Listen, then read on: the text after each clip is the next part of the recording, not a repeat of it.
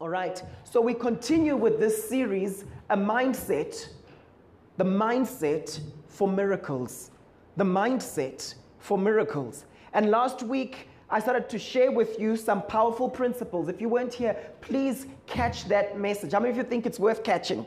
Catch that message via our website, okay? I spoke about how we need to be delivered. The first shift is to be delivered from naturalism, to not be naturalistic in our thinking. And many of us as Christians have been bound by naturalism. What is naturalism? Where everything must be explained scientifically, right? And then my second point was that we must know what we carry. Peter and John at the gate called Beautiful, what do? The man comes and he's looking at them and he's expecting some money, and they say, silver and gold have I none. But what I have, I give unto you. We must know what we have. In the name of Jesus, rise up and walk. Amen. My question to you this morning is, do you know what you carry? Do you know what you carry? And then we go into our third shift. We must not be passive. That's what we're starting on today. We must not be passive. How many of you know that a lot of Christians are bound today by the spirit of slumber? I'm telling you right now, if we want to see more miracles happening in our families, in our businesses, in our communities, there's no room for slumber. We must not be passive. And we look in scripture, Matthew chapter 11, verse 12. It says here, and from the time of John the Baptist, from the time John the Baptist began preaching until now, the kingdom of heaven has been forcefully advancing. How does the kingdom of heaven advance? Forcefully. Why does the kingdom of heaven have to advance forcefully? Because there's resistance. Amen? There is resistance. And the thing is, a lot of Christians today are fatalistic. So their mindset is, que sera, sera, whatever will be, will be. How many of you know that you can be prayed for and you can be completely healed, but then what happens is 2 days later, the symptoms try to come back. So what do? We resist. We refuse. Often when my wife tells me that she's not feeling well, she doesn't just say, I'm not feeling well. I say, how are you doing, my love? And she says to me, I'm just refusing something. That's a language I've noticed nowadays. It's not, I'm feeling sick. It's, I'm refusing certain symptoms. That's the space that she's in. Amen? The kingdom of God is advancing forcefully. What things have you accepted from the enemy, and yet God is saying, stand and resist? What is happening in the workplace right now, and God is saying to you, stand and resist, but you've said to yourself, I think it must be God's will, and I'm going with the flow. I believe that a lot of Christians today are agreeing with the devil. So the enemy will say to you, don't worry, just be humble. Even if it takes you 5 years to be promoted, just accept it. This is your lot in life. Remember, you were in the third set at school. Do you remember how back in the day, did you guys have that sets, streams, where the brainy kids were in the top stream, and the kids who were a bit, let's call it slower to catch on to things, right? Were in the fourth set. And some people are bound by that today. I've seen people who were in the third or fourth set at school, but they became believers. They understood that they had the mind of Christ, and today they're doing phenomenal things. There's a particular guy, when we were about 12 years of age, youngsters, we would go into the bush and we would preach to people. To our friends, but we would do this adventure. I went to a boarding school and we would be out in the bush doing all sorts of exciting things. It was one of those nice boarding schools, kind of a bit out of town, okay? And I remember we would go there and we would preach together. At a certain point, he backslid, okay? He kind of backslid. He was one of the few black guys I know who likes snakes. And there was a snake club at our school. It was one of those schools, you know, there were bird clubs, falconry, you know, falconry clubs, right? And there was a snake club, and he was one of those guys who would walk around with snakes and he would go like this to everyone and so on. But he was one of the few black people I know who like snakes. But anyway, he backslid at a certain point, but now he's bounced back and he's a pastor. And now this guy was in about the third or fourth set for certain things and so on, right? A nice guy though, but it's amazing watching on Facebook when the guy is preaching and the things he's saying. You know those guys when they're preaching, but they're quoting research and talking about psychologists are saying today and giving you stats and so on. And I'm like, is this so-and-so? God can do that. You've been given the mind of Christ. Amen? So don't just accept the situation and the circumstances that you're in. But say to yourself, what do I need to resist? I don't know about you, but there are things in my life I need to resist. We cannot be passive as believers. What is happening in your marriage? Have you just accepted it, saying, this is the person I married? I must just accept it. Maybe God is punishing me for certain things I did wrong. You know that that's what the spirit of condemnation does?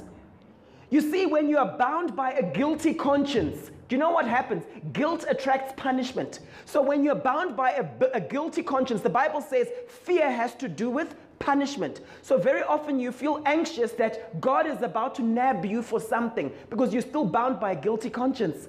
And a lot of people have accepted second best in their life because they're like thinking to themselves, but what should I have been expecting anyway? My life would never have turned out greatly. I think God is punishing me for things that I've done. That's for someone in this room right now. That's not your portion. Amen? That's not your portion. What things have you accepted in your life that God is saying you must actually start resisting? Is it sickness in your body? How many of you know that there's a person that Jesus prayed for, a person who struggled in seeing?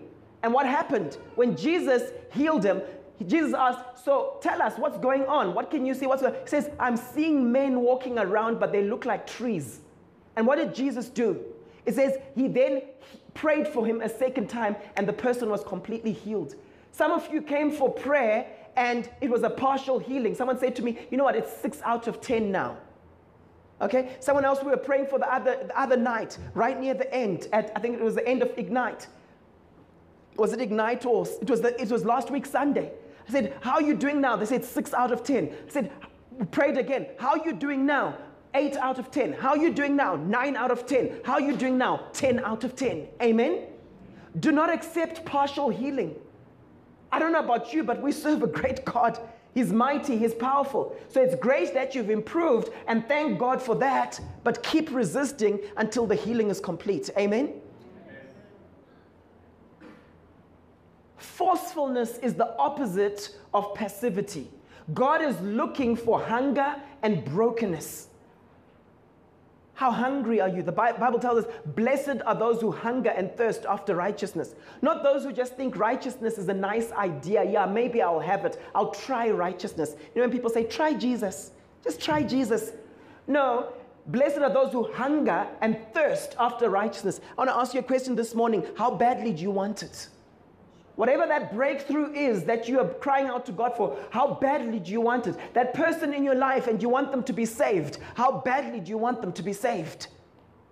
How badly do you want it? That new business you want to start, how badly do you want it? I was listening to Sir Alex Ferguson speak, a certain talk he was giving, and he was just downplaying the concept of talent. And he was saying, of course there's talent, and of course that's important. But you know what? When I started with these kids, and you're talking about that, the Paul Scholes and all those guys, it's okay. I'm not saying this just because I'm a Man United person. It's just a good example in terms of leadership, okay, encouraging people. But he said, when I started with those guys way back in the 90s, he said that the thing that was different about them is desire. Desire. They wanted it. I believe Jesus is asking you this morning, what do you want? What do you want?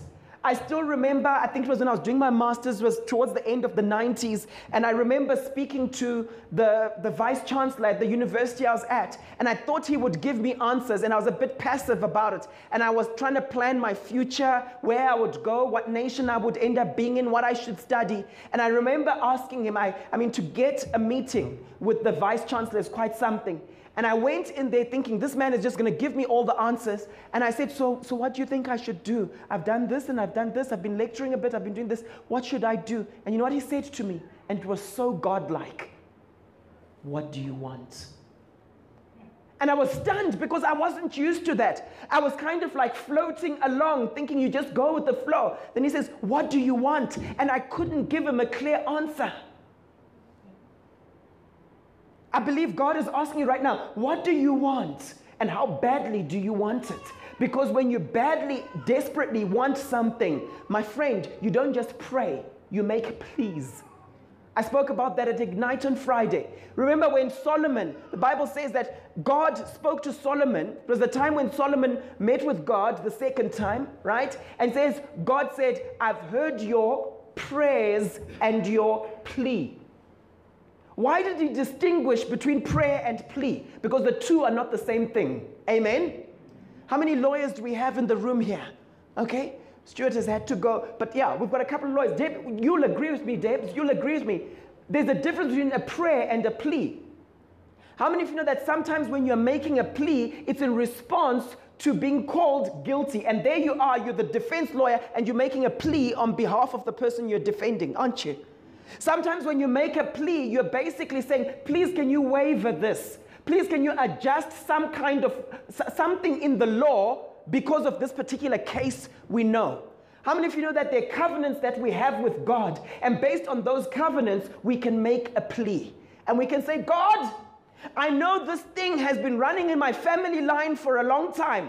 God, I know I haven't served you faithfully all these years. God, I know that I'm only starting to be a tither now. God, I know that I didn't speak nicely to my wife the other day. I know all of this, but because of the blood of Jesus, because of the covenant I have with you, I am making a plea. God hears your pleas. Are you hearing me this morning? You see, the nature of God's covenants, it's what we call a suzerain covenant, a suzerain covenant. How many of you are familiar with that? You know, I think it might be used in the legal world and so on, okay? Or those of you who've studied history. It's a term that was basically used, S-U-Z-E-R-A-I-N, like rain, the rain from the sky, suzerain, okay? It was popularized and first used with the Ottoman Empire. Okay, a suzerain covenant or a suzerain treaty basically speaks of a treaty that is initiated by the sovereign party or the higher party, the greater one. Are you following? This is very powerful because you can make very strong prayers on this basis, very aggressive prayers on this basis. You see, the Bible tells us that it's the earnest, heartfelt prayer, the fervent prayer of a righteous man that makes tremendous power available. Amen? It doesn't just say the prayer of a righteous man. It says the fervent prayer of a righteous man. How do you pray fervently? You pray fervently based on covenant. Is everyone following? You see, when you know that there's a covenant that's suzerain, what do we mean by suzerain? It's a covenant that has been initiated by God. But you see, this was a term that was used. If you study history, you'll notice, do you remember the empire, the Chinese empire? Chinese empire, right? And the emperor of China pretty much believed that the whole civilized world was under him, right? And the concept of something being suzerain, they would make covenants, right? But they would initiate them.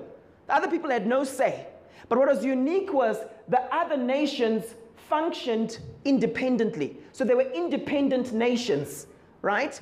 But then the greater empire would basically then say, you know what, guys? This is the covenant. You have to do this, this, this, this, this. These are the borders you must use. This is how you must function. This is the currency we'll use. This is how we'll operate. And if you do that, we'll back you up and we'll make sure that we protect you when other guys, the uncivilized people, try and attack you. Amen? That's a suzerain covenant or suzerain treaty. Does that make sense? The nature of God's covenants is they're suzerain.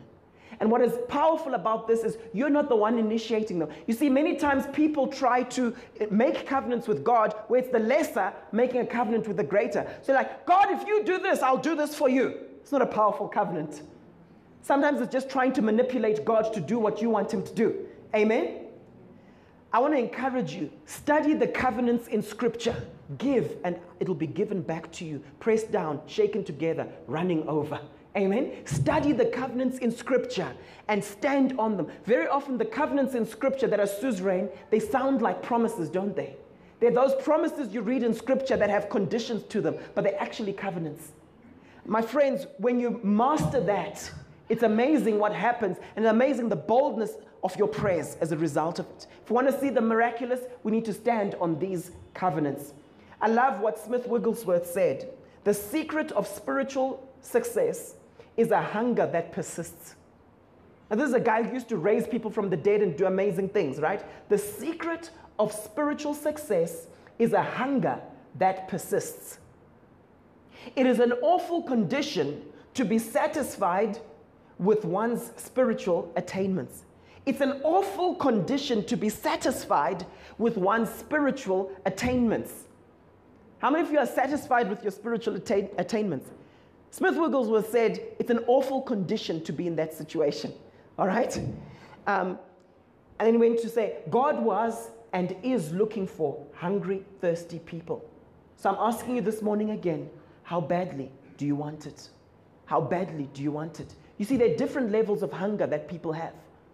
My good friend Temba Malaba, you know Temba, pastors the Every Nation Church in Sunninghill. We're chatting the other day, and he said, you know what, I'd reached a point in my life where I actually thought to myself, you know what, I kind of feel like I've done pretty much. You know, people were dying around him. He was going to funerals and so on. And he was like thinking to himself, you know what, even if I died, you know, I think it's okay. I think I've done enough for God. And then he went down to, in Durban, they had a thing on the miraculous. They were doing all sorts of things there. And I think it was Lumba Lumba. It was one of the top evangelists who was there sharing. And this person was describing all the great things he had done. And he said, you know what, I don't feel like I've done anything for God. One of the top evangelists who I was talking about last week, one of the top evangelists on the continent was like, I don't feel like I've done anything for God. And Temba said that was a wake-up call for him. If this guy is saying this, then what about me? Amen? You see, it's relative. For some of you, you're so proud of yourselves just because you're sitting in church today. You kind of think like, the angels are like, whoa, well done, my brother. Huh? You think there's a big dance in heaven just because you've come to church. You're impressed with yourself. God is proud of me. And then you're now going to pray bold, confident prayers tonight because, I did my church thing. You think guys in heaven are doing Running Man there, you know, because you pitched up to church. I love what Smith Wigglesworth said. It's an awful condition to be satisfied with one's spiritual attainments. How hungry are you? People say to me, oh, Paul, how many books have you done? Oh, is it now 28? Oh, is it almost 30? Oh, is it almost... I'm not impressed with that. I'm not impressed with that. Why?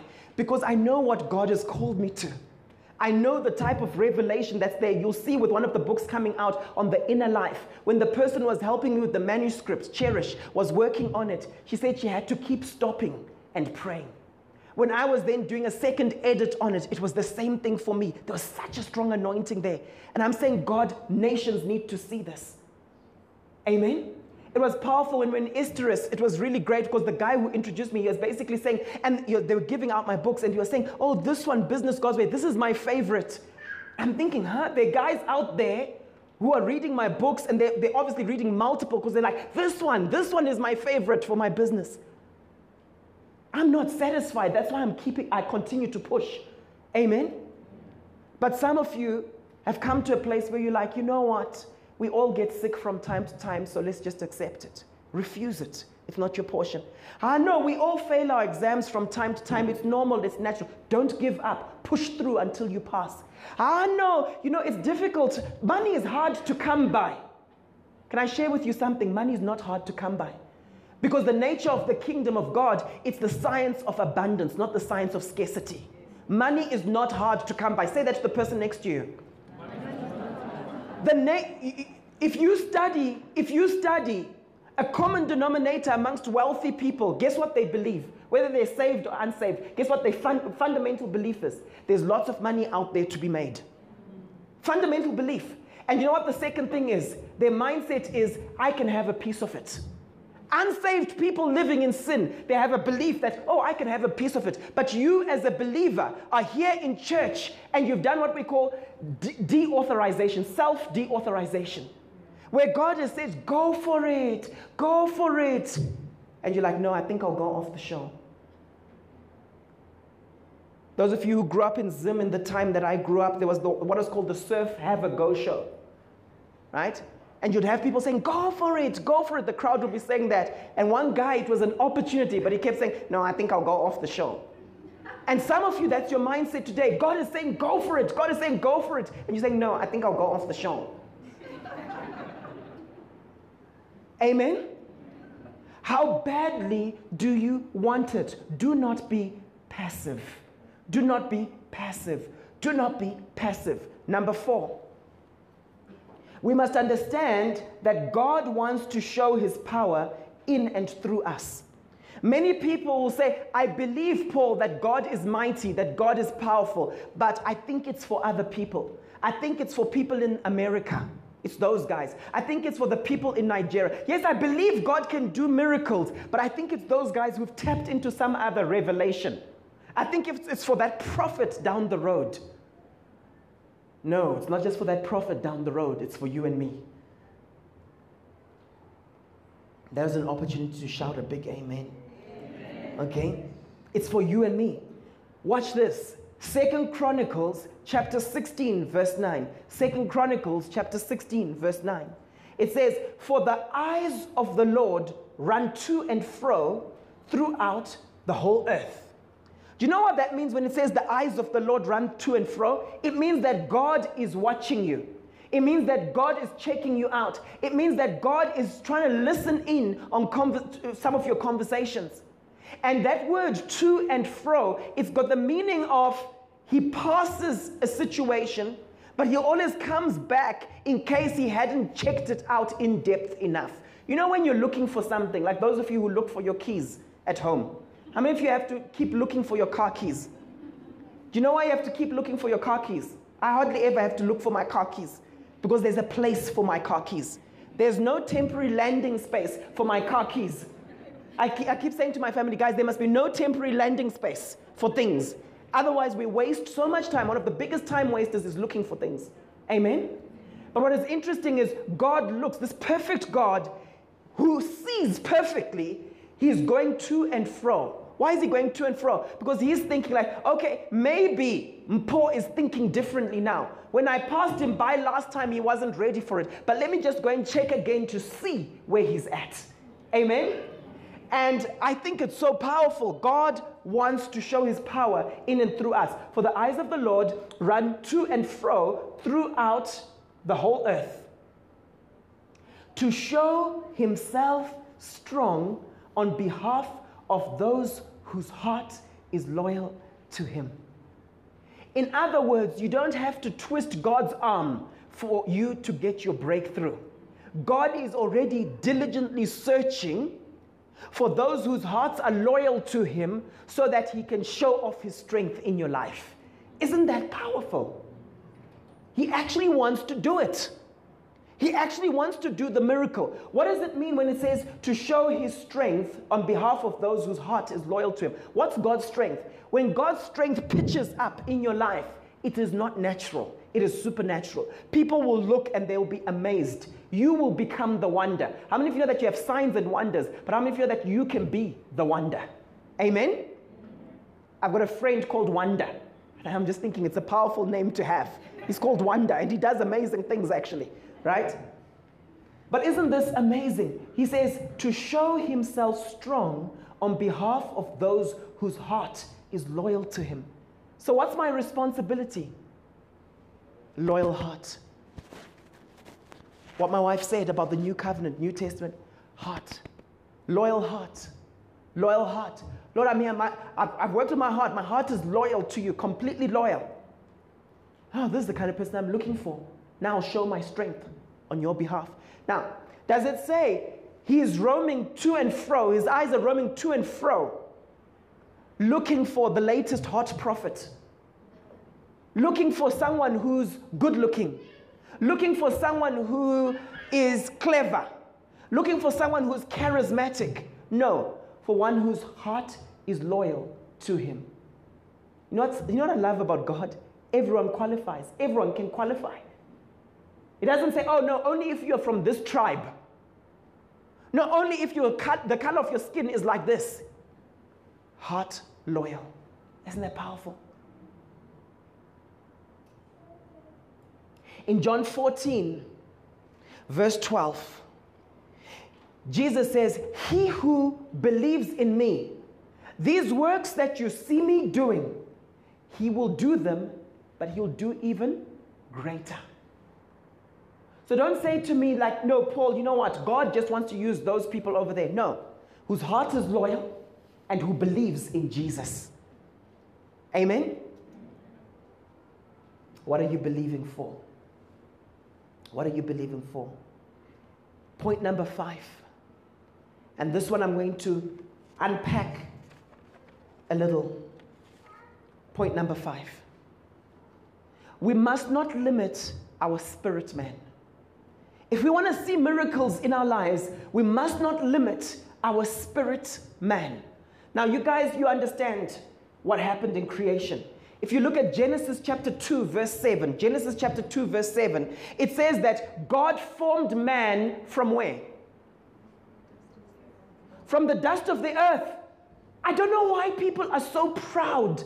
I didn't say white people. I said, I don't know why people are so proud of the color of their skin.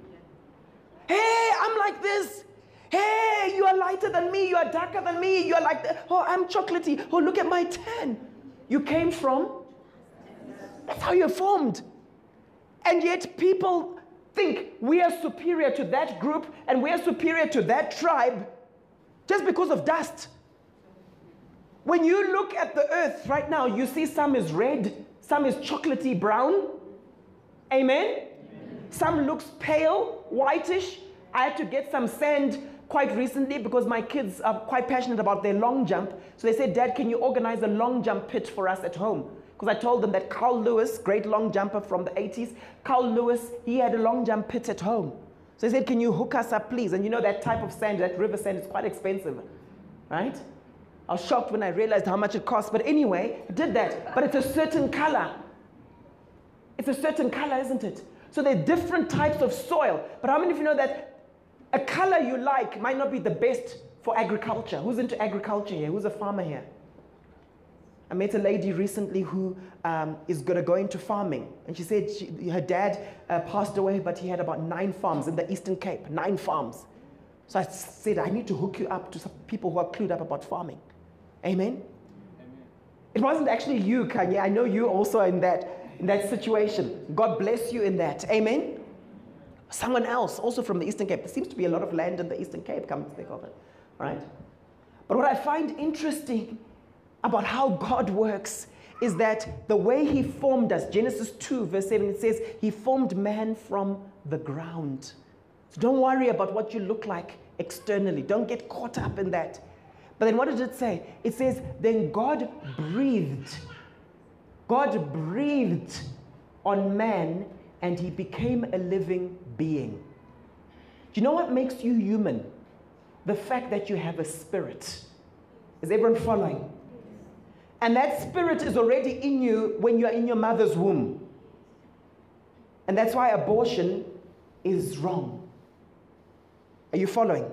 What makes you human is the fact that you have a spirit. And your spirit comes from God. That's why the Bible tells us that he's the father of all spirits. Is everyone following? He's the father of all spirits. That word father means originator. So we come from God, whether you're saved or unsaved. That's where we belong. Now, what's the nature of your spirit? Your spirit can do anything that your body can do in terms of the senses. So your spirit can see. You see with your spiritual eyes. The Bible tells us, oh, taste and see how good the Lord is. You can taste with your spirit, man. Is everyone following? You can develop an appetite for spiritual things. How many of you know that a lot of tastes we have are acquired tastes? Who here likes pap? Don't be shy. I saw Tuffy straight. Wow. Says that I know. It's funny with some people when we say, so are you saved or are you not saved? And some people are like, you know, are you a leader? Do you want to be a leader? Do you like pap? Wow. Okay? Now, let's be honest, ladies and gentlemen. How many of you who like pap can eat pap by itself? Nothing else. Joanna. Okay, the point is, for most people, you will agree that it doesn't taste nice by itself. You need to mix it with something else. A lot of tastes that we have, they are acquired tastes. Someone was saying to me they don't like kale. the taste of kale, you know, those green leaves and so on. But those of us who grew up in Zimbabwe, who would eat rape, kovo, all those types of vegetables and so on, we acquired that taste. Amen? Amen. My wife likes asparagus. Who here likes asparagus? Lena. Maybe it's people who are into music and stuff. I don't know. Who here likes Brussels sprouts? No one. Oh, someone. You see, in the same way that you acquire a taste in the natural, your spirit can also taste and see that God is good. Your spirit man acquires a taste for spiritual things. You feed your spirit man just as you feed your physical body. Oh, taste and see that the Lord is good. See with what? You can see with your spiritual eyes. You can hear with your spiritual eyes. In the same way that we talk, do you know that your spirit can also talk? The Bible says that we know not how we ought to pray, but the Spirit of God helps us to pray, right? And to make intercession on our behalf when you are praying with your spirit. The Bible talks about worshiping God in spirit and truth. It's one thing to just worship God with your mind and with your voice. It's another thing when your worship comes from your spirit. That's why there's that song, "Hear Our Spirits Sing." My question to you is, are you conscious of your spirit man, and what are you making your spirit do? And here's the thing, a lot of Christians have limited their potential because their spirit man is still a baby. They can come and they can talk in church and they can do all sorts of fancy things. But when you look at them in terms of the spirit with spiritual eyes, their spirit is a baby. It's not yet developed. Are you following me this morning?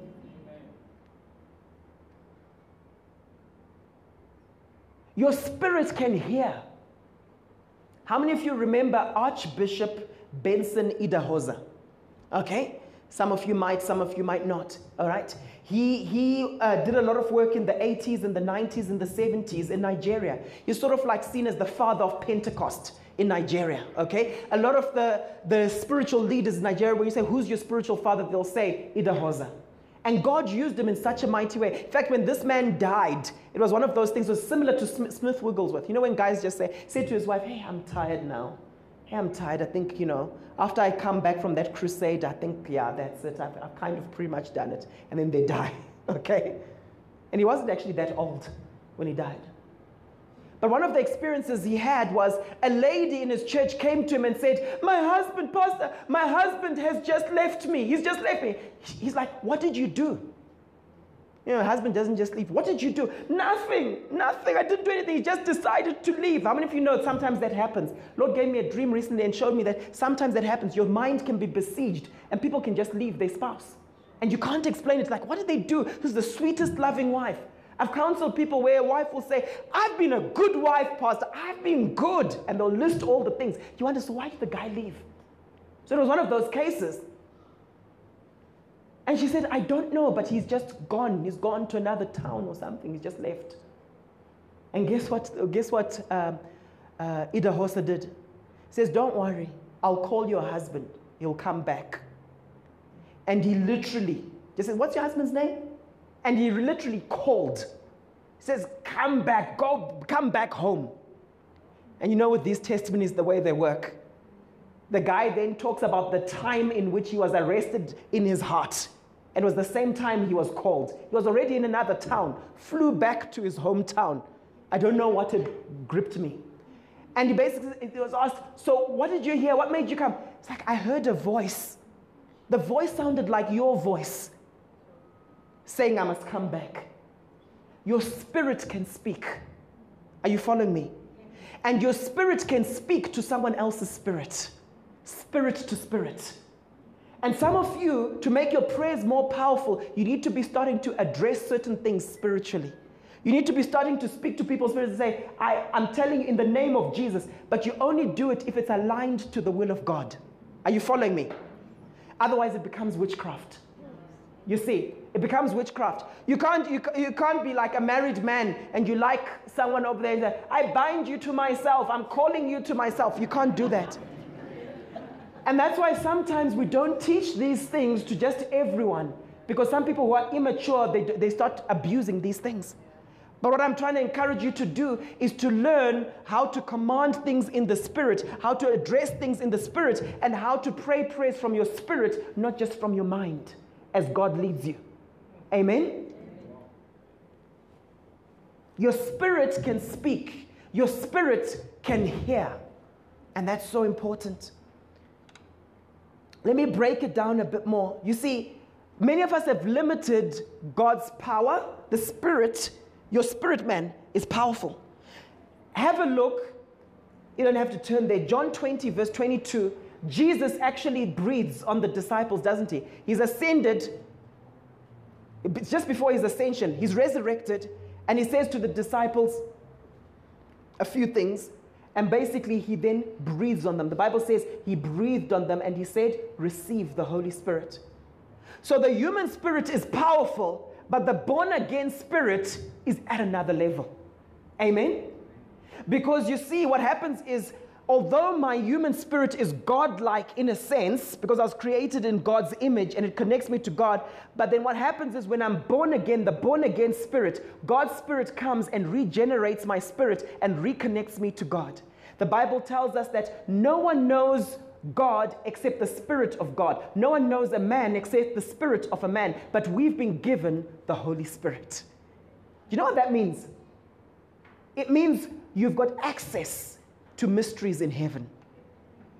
Let me ask you something. Is there something you are trying to figure out in the natural, and God is actually saying to you, seek my face and know in the Spirit?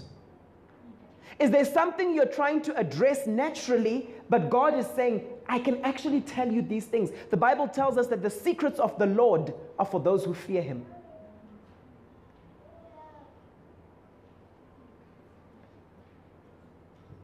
Say to the person next to you, you can know lots of stuff. Don't limit your knowing. You see, don't limit the power that you have because of your spirit. Don't limit the knowledge you have. Don't limit the connection with God that you can have. Don't limit the moral purity that you can have. Don't limit your geographical reach. Let me unpack that for you. In 1 Corinthians chapter 2, verse 10 to 12, it says here, but God has revealed it to us by the Spirit. The Spirit searches all things, even the deep things of God. For who among men knows the thoughts of man except his own spirit within him? So too, no one knows the thoughts of God except the Spirit of God. Now just pause there. No one knows God's thoughts except the Spirit of God. Where's the Spirit of God? How many of you are filled with the Holy Spirit? So how many of you can know the thoughts of God? Do you see that? And that's why the Bible says, be continually filled with the Holy Spirit. Yield to the Holy Spirit. The Bible tells us that Jesus had the Spirit of God without measure. How do you enter dimensions of the Spirit of God? Yield to the Spirit of God. Don't grieve the Holy Spirit. The Bible tells us in the book of Ephesians, don't grieve the Holy Spirit. Don't do the things that cause the Spirit to lift. Amen? We have not received the spirit of the world, but the Spirit who is from God, that we may understand what God has freely given us. A lot of Christians don't understand what God has freely given them. They're working for it, and God has said it's already yours. There are things you're working for, but God has said it's already yours. Mark chapter 2. I want to show you this. Remember, I'm talking about how your spirit can know certain things. Amen? That's one of the dimensions of the Spirit. Your spirit can know certain things. Mark chapter 2, verse 7 to 8. Why does this man, they're talking about Jesus, why does this man speak like this? He is blaspheming. Who can forgive sins but God? They were not saying this directly to Jesus. They were murmurings. This is what they were saying. Right? What does verse 8 say? It says, at once Jesus knew in his... At once Jesus knew in his spirit that they were considering this within themselves. Now, sometimes when someone knows, we then think they must be a prophet. God has called us to be a prophetic people. You don't have to be in the office of a prophet to be discerning of what people are thinking. Amen? Friends, this is the normal Christian life. But because the supernatural has not yet been normal, the moment someone can do this, we just think they must be a prophet because they've got that type of knowing. No, sometimes it's because they've developed their spirit. They've fed their spirit. You see, your spirit is the part of you that is God conscious. Your spirit is the part of you that connects with God. Your spirit, in your spirit, there's also your conscience. Amen? When someone is unsaved, their spirit is dead to the things of God. When you become saved, you're alive to the things of God. And when you feed your spirit, man, your spirit becomes stronger. And you become a spirit-conscious person instead of a carnal person. Amen? A lot of Christians are carnal. When they walk into a room, they're just more conscious of what they're seeing in the natural instead of being conscious about what they can perceive with their spirit. Are you following? You can be in a room full of people and they're saying, we love you, we're so happy to see you. But God can cause you to discern and to know in your spirit what they were saying just before you walked into the room. Amen? There's a knowing that your spirit man has, and God wants to develop that in us. And I find it interesting because so often we limit our spirit man. It says here, at once, Jesus knew in his spirit that they were considering this within themselves. He didn't know this in his spirit just because he was the Son of God. Remember, on certain matters, Jesus pressed pause on, okay, I'm functioning as the Son of God here. And he basically says, I'm a man, fully man, under the anointing of God. In the same way that I'm doing this, you can also do this. Amen? And what did he say? Why do you question these things in your hearts? Why do you question these things in your hearts? For those of you who are still doubting that maybe Jesus wants to reveal himself to you, Jesus wants to speak to you, look at this next verse, John 15, verse 15. Jesus says, I no longer call you servants, because a servant does not know his master's business. In other words, a servant and master relationship, there's power distance. And Jesus is checking out these guys and he's like, but the way we're relating, guys, this isn't a servant-master thing. Things have shifted. Amen? I announce over you that things are shifting in your relationship with the Lord Jesus. Things are shifting in your relationship with the Lord Jesus. You won't connect with him anymore from afar. And he will say concerning you, he says, instead, I have called you friends. Why? Why? What's the mark of a true friend? Watch this. For everything that I have learned from my Father. How many things? Did Jesus say, but some things, they're out of your reach, guys? In the book of John, you see Jesus' heart and Jesus' desire. He says to the disciples, you know what, guys, there's so much more I'd like to share with you, but you can't bear them all. He wasn't saying you don't qualify for them. He was just saying it'll be too much for you. Do you ever have it when a friend comes to see you and they've just been overseas on holiday and they're like, I'm about to leave. I've only got 3 minutes. I want to share so much with you, but we don't have time. It will be too much. You're writing exams right now. It will be too much. That is Jesus' heart. And he says, it says everything that I've learned from my Father. My question is, how much was that? How much did Jesus learn from the Father when he was functioning on earth? Everything that I've learned from my Father, I have made known to you. So if you're asking yourself the question, how much can Jesus reveal to me? How much can I know? Everything he's learned from the Father. Don't think to yourself that these disciples were in another league, in another category. Amen? Amen. Come on, how many of you want this? I don't know, I'm desperate. I want to know stuff. I want to know everything Jesus learned from the Father. I want his wisdom. I was listening to a particular prophet speak the other day, and he was talking about being in the council of heaven. And he was saying that there are certain decisions that are being made in heaven right now concerning nations. And sometimes God will just you'll be caught up, and you'll be listening to the council of heaven. And he'll be wanting this person to be president, and then suddenly he hears that, oh no, this other guy is going to be the president. And he's like, oh, okay, it's been done. It's been decided in heaven. Isn't that interesting? How many of you would want to enter Jesus' counsel? How many of you would want to enter the counsel of the Lord and hear these things for yourself? Could it be that you've limited yourself because you've said, this is for that hired holy man from the north. It's not for some of us. Have you limited your Christianity?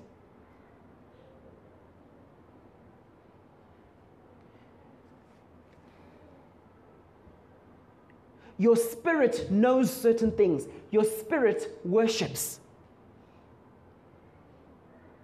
John 4, verse 23 to 24 says, but a time is coming and has now come when the true worshippers will worship the Father in spirit and in truth. Why? For the Father is seeking such as these to worship him. Why? God is spirit. Say to the person next to you, God is spirit.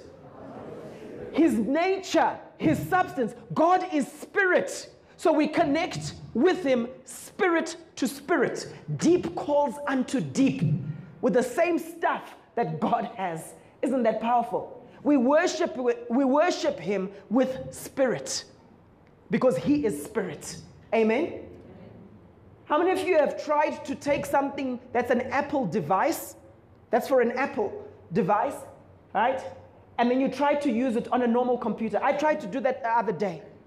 I said, my love, that external disk drive that you have for playing DVDs for your Mac, please can I try and see if I can use it on my laptop? I put it in and what happened? There was no connection. It was designed for Apple. How many Apple people here? Yeah. Some of them are not sure. Some of them are in the transition. All right? How many of you know that if we try to worship God out of spirit and truth, not in spirit and truth, but outside of that, there's no connection. There's no connection. Amen? Because we were designed and we were created for worship. We were designed and we were created for worship. But God said, just like with the Apple people and their reasons and motives why they do it, that way we know. But just like they say, when we've created this device, it will only work with this device, nothing else. That's the same thing God did when it came to worship. Are you worshiping him in spirit? It doesn't work just doing something in the flesh and thinking God is impressed. Amen? Spirit to spirit.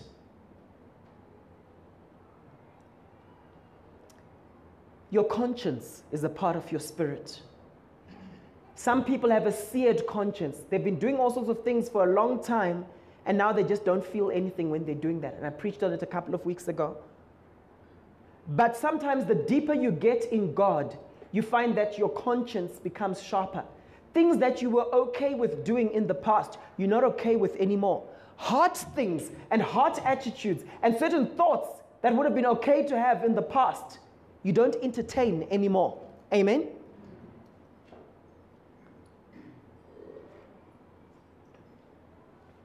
Romans 8, verse 15 to 16 says, for you did not receive a spirit of slavery that returns you to fear, but you received the spirit of sonship, by whom we cry, Abba, Father. The Spirit himself testifies with our spirit that we are God's children. So don't say that Jesus could do the miracles because he was the Son of God, because your spirit should know your sonship too. Your spirit should know your sonship too. The Bible here says that our spirit bears witness with us that we are sons of God. Are you following? That's one of the things your spirit man does. And when you know that, and when you know your oneness with Christ, you're able to walk in a greater dimension of power. But that's all happening in your spirit man. Okay? Matthew 5 verse 8 says, blessed are the pure in heart, for they will see God. Bible tells us elsewhere, we shall become like him, for we shall behold him as he truly is. How do we behold him? With our spirit, not in the natural. Romans 9 verse 1 to 2 says, I speak the truth in Christ. I am not lying, as confirmed by my conscience in the Holy Spirit. I have deep sorrow and unceasing anguish in my heart. Some people have a conscience that's very God-orientated. Other people have a conscience on the other extreme that has been seared, that doesn't feel anything anymore. Amen? God wants to sharpen your conscience. Your conscience is a part of your spirit, man. Is everyone following? You see, when someone has got a sharpened conscience, you'll see them confessing stuff, and people will be saying to them, but you didn't need to apologize for that. There's nothing wrong with that. Have you ever done that? Have you ever experienced that? Where you're going to say, I'm really sorry, that was a bad attitude of mine. And they're like, oh, there's nothing wrong. And you kind of think to yourself, should I have even apologized? They hadn't even noticed anything. Why did you apologize? Your conscience is sharpened to the things of God. Amen?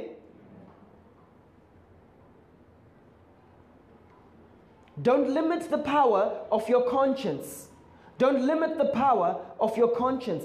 Things that others are not convicted of, you'll find yourself burdened by them. There are certain words I don't use that are okay for most people to use. There are certain thoughts I don't think that are okay for many people to think.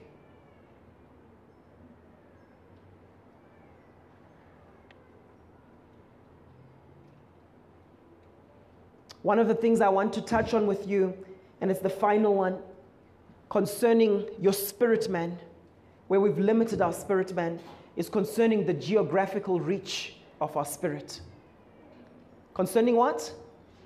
The geographical reach of our spirit. I was in the middle of a conversation with my wife a couple of weeks ago, and the Holy Spirit spoke to me and said, Paul, how big is your spirit? Paul, how big is your spirit? You see, very often we've limited our spirit to our physical bodies. Amen?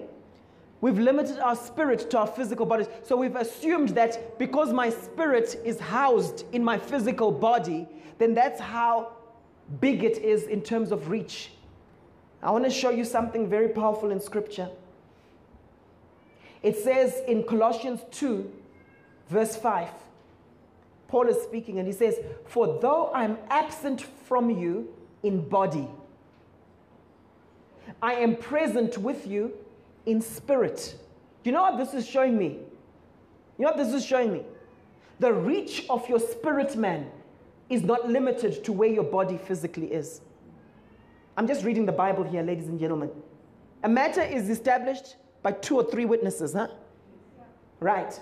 So let's go into it. He says, I'm present with you in spirit and delight to see. So he was seeing stuff. He wasn't saying this based on what they told him. He's saying, I'm actually with you in spirit and I'm delighted by what I'm checking out. I've prayed certain prayers where the Lord has helped me and have said, position yourself spiritually over such and such and make certain declarations and so on. And those prayers are more powerful than when I am just limited to here. Are you following me? You see, he says this very powerful. He says, I'm delighted to see how disciplined you are and how firm your faith in Christ is. Though I'm absent in body, I'm with you in spirit. That's very powerful. That's very, very powerful.